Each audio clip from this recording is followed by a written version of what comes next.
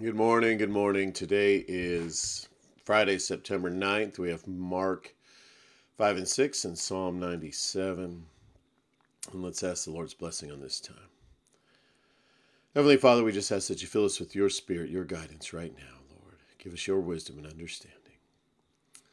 Mark chapter 5.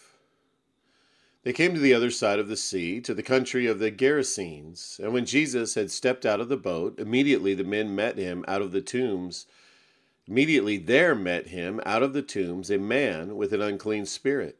He lived among the tombs, and no one could bind him any more, not even with a chain, for he had often been bound with shackles and chains, but he wrenched the chains apart, and he broke the shackles in pieces. No one had the strength to subdue him. Night and day among the tombs on the mountains, he was always crying out and cutting himself with stones. And when he saw Jesus from afar, he ran and fell down before him, and crying out with a loud voice, he said, "What do you have to do with me, Jesus, Son of the Most High God? I adjure you, by God, do not torment me." For he was saying to him, "Come out of the man, you unclean spirit." And Jesus asked him, "What is your name?" He replied, "My name is Legion, for we are many." And he begged him earnestly not to send them out of the country. Now a great herd of pigs was feeding there on the hillside, and they begged him, saying, "Send us to the pigs, let us enter them." So he gave them permission, and the unclean spirits came out and entered the pigs, and the herd, numbering about 2,000, rushed down the steep bank into the sea and drowned in the sea. The herdsmen fled and told it in the city and in the country, and people came to see what it was that had happened. And they came to Jesus and saw the demon-possessed man, the one who had a legion, sitting there, clothed in his right mind, and they were afraid. And those who had seen it described to them what had happened to the demon-possessed man and to the pigs. And they began to beg Jesus to depart from their region. And he was getting into the boat, and the man who had been possessed with demons begged him that he might be with him. And he did not permit him, but said to him, "Go home to your friends, and tell them how much the Lord has done for you, and how he has had mercy on you." And he went away and began to proclaim in the Decapolis how much Jesus had done for him, and everyone marveled. And when Jesus had crossed again the boat to the other side, the great crowd gathered about him, and he was beside the sea. Then came one of the rulers of the synagogue, Jairus by name, and seeing him, he fell at his feet and implored him earnestly, saying, "My little daughter is at the point of death. Come lay your hands on her, so that she may be made well and live." And he went with him. And a great crowd followed him and thronged about him. And there was a woman who had a discharge of blood for 12 years, and who had suffered much under many physicians, and had spent all that she had, and was no better, but rather grew worse. She had heard the reports about Jesus, and came up behind him in the crowd and touched his garment. For she said, If I touch even his garments, I will be made well." And immediately the flow of blood dried up, and she felt in her body that she was healed of her disease. And Jesus, perceiving in himself that power had gone out from him, immediately turned about in the crowd and said, "Who touched my garments?" And his disciples said to him, "You see the crowd pressing around you, and yet you say, 'Who touched me?'" And he looked around to see who had done it. But the woman, knowing what had happened to her, came in fear and trembling, and fell down before him, and told him the whole truth. And he said to her, "Daughter, your faith has made you well. Go in peace, and be healed of your disease." While he was still speaking, there came from the ruler's house some who said, Your daughter is dead.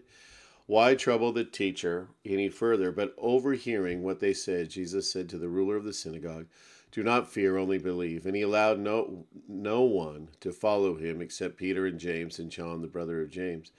Then they came to the house, the ruler of the synagogue, and Jesus saw a commotion, people weeping and wailing loudly. And when he had entered, he said to them, "Why are you making a commotion and weeping? The child is not dead, but sleeping." And they laughed at him, but he put them all outside, and took the child's father and mother and those who were with him, and went in where the child was. Taking her by the hand, he said to her, "Talitha cumi," which means, "Little girl, I say to you, arise." And immediately the girl got up and began walking, for she was 12 years of age. And they were immediately overcome with amazement. And he strictly charged them that no one should know this, and told them to give her something to eat. Chapter 6. He went away from there and came to his hometown, and his disciples followed him. And on the Sabbath he began to teach in the synagogue, and many who heard him were astonished, saying, "Where did this man get these things? What is the wisdom given to him? And how such mighty works done by his hands? Not in this is this not is not this the carpenter, the son of Mary, and brother of James, and the brother of James and Joses and Judas and Simeon? And are not his sisters here with us?" And they took offense at him. And Jesus said to them, "A prophet is not without honor except in his hometown and among his relatives. A prophet is not without honor except in his hometown and among his relatives and in his own household." And he could do no mighty work there, except that he laid his hands on a few sick people and healed them. And he marveled because of their unbelief. And he went about among the villages teaching. And he called the 12 and began to send them out 2 by 2. And he gave them authority over the unclean spirits. And he charged them to take nothing for their journey except a staff, no bread, no bag, no money in their belts, but to wear sandals, and to not put on 2 eunuchs. And he said to them, "Wherever you enter a house, stay there until you depart from there. And if any place where you will not receive, they will not listen to you. And when you leave, shake off the dust that is on your feet as a testimony against them." So they went out and proclaimed that people should repent. And they cast out many demons and anointed with oil many who were sick and healed them. King Herod heard of it, for Jesus' name had become known. Some said, "John the Baptist has been raised from the dead. That is why these miraculous powers are at work in him." But others said, "He is Elijah." And others said, "He is a prophet, like one of the prophets of old." But when Herod heard of it, he said, "John, whom I beheaded, has been raised." For it was Herod who had sent and seized John and bound him in prison for the sake of Herodias, his brother Philip's wife, because he had married her. For John had been saying to Herod, "It is not lawful for you to have your brother's wife." And Herodias had a grudge against him and wanted to put him to death, but she could not.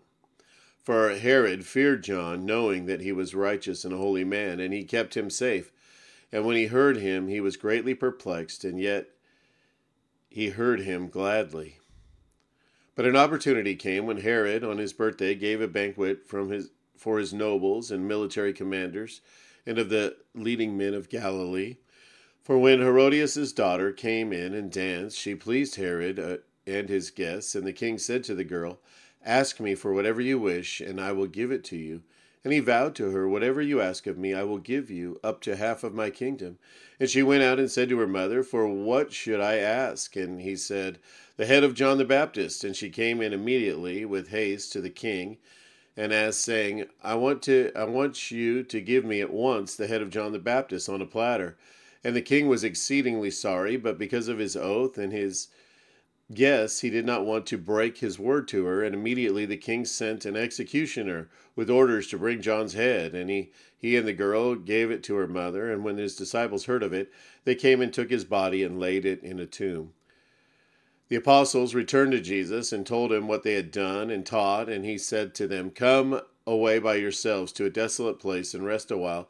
For many were coming and going, and they had no leisure even to eat. And when they went away in the boat to a desolate place by themselves, now many saw them going and recognized them, and they ran there on foot from all the towns, and got there ahead of them. And when he went ashore and saw the great crowd, and he had compassion on them, because they were like sheep without a shepherd, and he began to teach them many things. And when it grew late, his disciples came to him and said, "This is a desolate place, and the hour is now late. Send them away and go into the surrounding countryside and villages and buy themselves something to eat." But he answered them, "You give them something to eat." And he said to them, "Shall we go and buy 200 denarii worth of bread and give it to them to eat?" And he said to them, "How many loaves do you have? Go and see." And when they had found out, they said, 5 and 2 fish. And he commanded them all to sit down in groups on the green grass. So they sat down in groups by hundreds and by 50s. And taking the 5 loaves and the 2 fish, he looked up into heaven and said a blessing, and broke the loaves and gave them to the disciples to set before the people. And he divided the 2 fish among them all.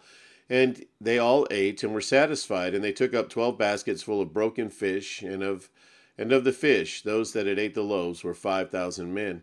Immediately he made his disciples get into the boat and go before him to the other side, to Bethsaida, while he dismissed the crowd. And after he had taken leave of them, he went up on the mountain to pray. And when evening came, the boat was out on the sea, and he was alone on the land. And he saw that they were making headway painfully, for the wind was against them. And about the fourth watch of the night he came to them, walking on the sea. He meant to pass by them, but when he saw them walking on the sea, they thought it was a ghost, and cried out.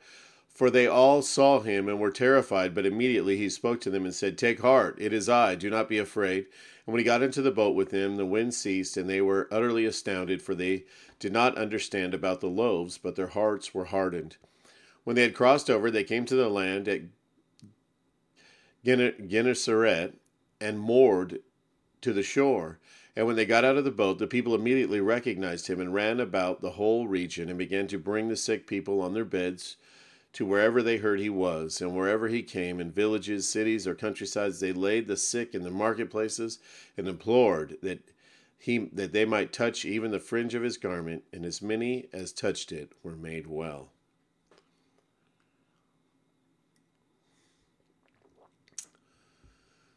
Psalm 97, titled "The Lord Reigns." The Lord reigns. Let the earth rejoice. Let many coastlands be glad. Clouds and thick darkness are all around him. Righteousness and justice are the foundation of his throne. Fire goes before him and burns up his adversaries all around. His lightnings light up the world. The earth sees and trembles. The mountains melt like wax before the Lord of all the earth. The heavens proclaim his righteousness, and all the people see his glory. All worshippers of images are put to shame, who makes their boast in worthless idols, worshipping him, all you gods. Zion hears and is glad, and the daughters of Judah rejoice because of your judgments, O Lord. For you, O Lord, are the most high over all the earth. You are exalted far above all gods. You who love the Lord hate evil. He preserves the lives of his saints. He delivers them from the hand of the wicked. Light is shown for the righteous, and the joy of the upright in heart. Rejoice in the Lord, O you rejoice, and give thanks to his holy name. Oh, Heavenly Father, we do give thanks to your holy name, to you and who you are and what you've done, Lord. And we just ask that you would accomplish your will on this earth as it is in heaven. And Father, this amazing count of you healing people, and we know it was the purpose behind it, Lord, certainly was to reveal yourself, who you are, to the people there, Lord. And today, Lord, I don't know, you know the best way to reveal yourself. And so, Lord, we just ask that you would do that you would reveal yourself to the lost by whatever means is effective in this day and age, here in our time, in our culture, Lord. Whatever you deem to be most effective to reveal yourself to people, we just ask that you would do that, Lord. Lord, that you would give us wisdom and insight on how we can help you in that, Lord. How you can use us, Lord. Father, we just thank you for this day. And Lord, we just ask that you provide for us like you always do, Lord. That you forgive us, Lord, as we forgive. That you lead us not into temptation, Lord, but deliver us from evil, from the hand of the evil one, from our evil fleshly nature, Lord. Just protect us, Lord. Grow us in strength and wisdom and stature spiritually, Lord, to stand, to walk with you, Lord, to stay in step with you. And Father, just whatever we're doing today, Lord, protect us, Lord. Running equipment out there at the churchyard, the stump grinder, Lord, just keep us safe and just help us to just be effective, Lord. We're just, our timeline is starting to close in, Lord. We have time, but Lord, help us to just manage that time to be effective, to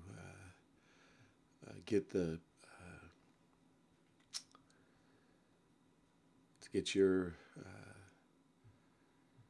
property ready, Lord, for that event, for that we would just be effective, Lord, in reaching out to the youth for that community. Lord, we just ask that you start putting it on their hearts right now, and just letting them know, Lord, that, prodding them and getting them ready, Lord, to just come out and just have a good time and to hear your word. And your word would just permeate their hearts and their minds, their souls, Lord, and they would come to you. And so we lift up even now Bishop Freeze and the others, Lord, that whole crew that's coming, Lord, that your spirit would be upon them, Lord, that everything would go well with that.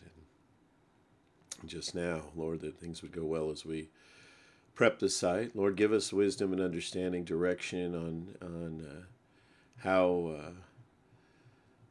the details of how you want everything laid out, Lord, and just to be the most effective for ministry now, for this event, and anything in the future, Lord. We want to be good stewards with the resources that you've given us. And Lord, we just thank you for being our God, for loving us so much, Lord. For those that are sick, we ask for your healing hand. Lord, we ask for just for your provision for everything. Those that maybe it's a difficult day at work up ahead, or whatever it is, Lord, whether it's physical pain or relationships, we just ask for your resources, Lord. You have the resources. We know you do. It's all tied into your grace and your mercy, Lord. So, Lord, we just ask that those resources would flow into our lives through your Holy Spirit, Lord, and that we would know that it's you, it's your resources, that we would give you the credit, Lord, that we wouldn't get swelled up in pride, but in just humility, just humbly relying on you to get us through this day, Lord. And we know it's going to take you. It's going to take your resources, Lord. Something we can do on our own. We've lived lifetimes of failing on our own, Lord. Just remind us of that if we need it, Lord. That we need to rely on you, on your resources, Lord, on your strength, your mercy, your love, and your might, Lord, to get us through. Thank you, Lord. Help us to reflect you to the world around us today. That it would just be a glorious day for your kingdom, Lord, in your kingdom. In Jesus' name we pray. Amen. All right, guys, have a great day.